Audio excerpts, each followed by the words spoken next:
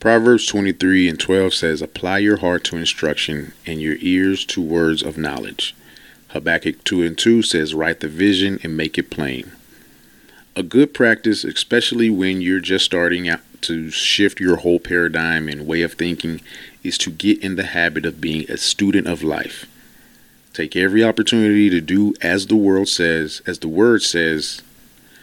A good practice, especially when you're just starting to shift your whole paradigm and way of thinking, is to get in the habit of being a student of life. Take every opportunity to do just as the Bible says and apply yourself to gaining knowledge.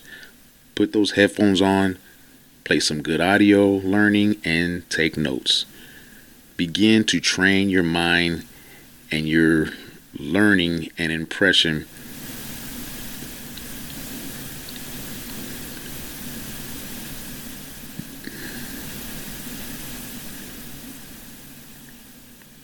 Begin to train your mind and your learning and impression, and because you're both hearing and creating new circuits by writing.